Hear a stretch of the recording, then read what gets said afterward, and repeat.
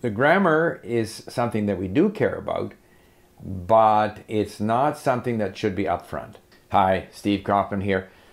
Today I want to talk about the fifth of my hierarchy of goals, and that's grammar.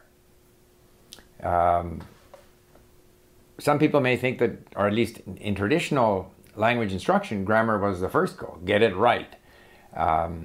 But before I go any further, remember, if you enjoy these videos, please subscribe, click on the bell for notifications, and if you follow me on a podcast service, please leave a comment. We do appreciate it.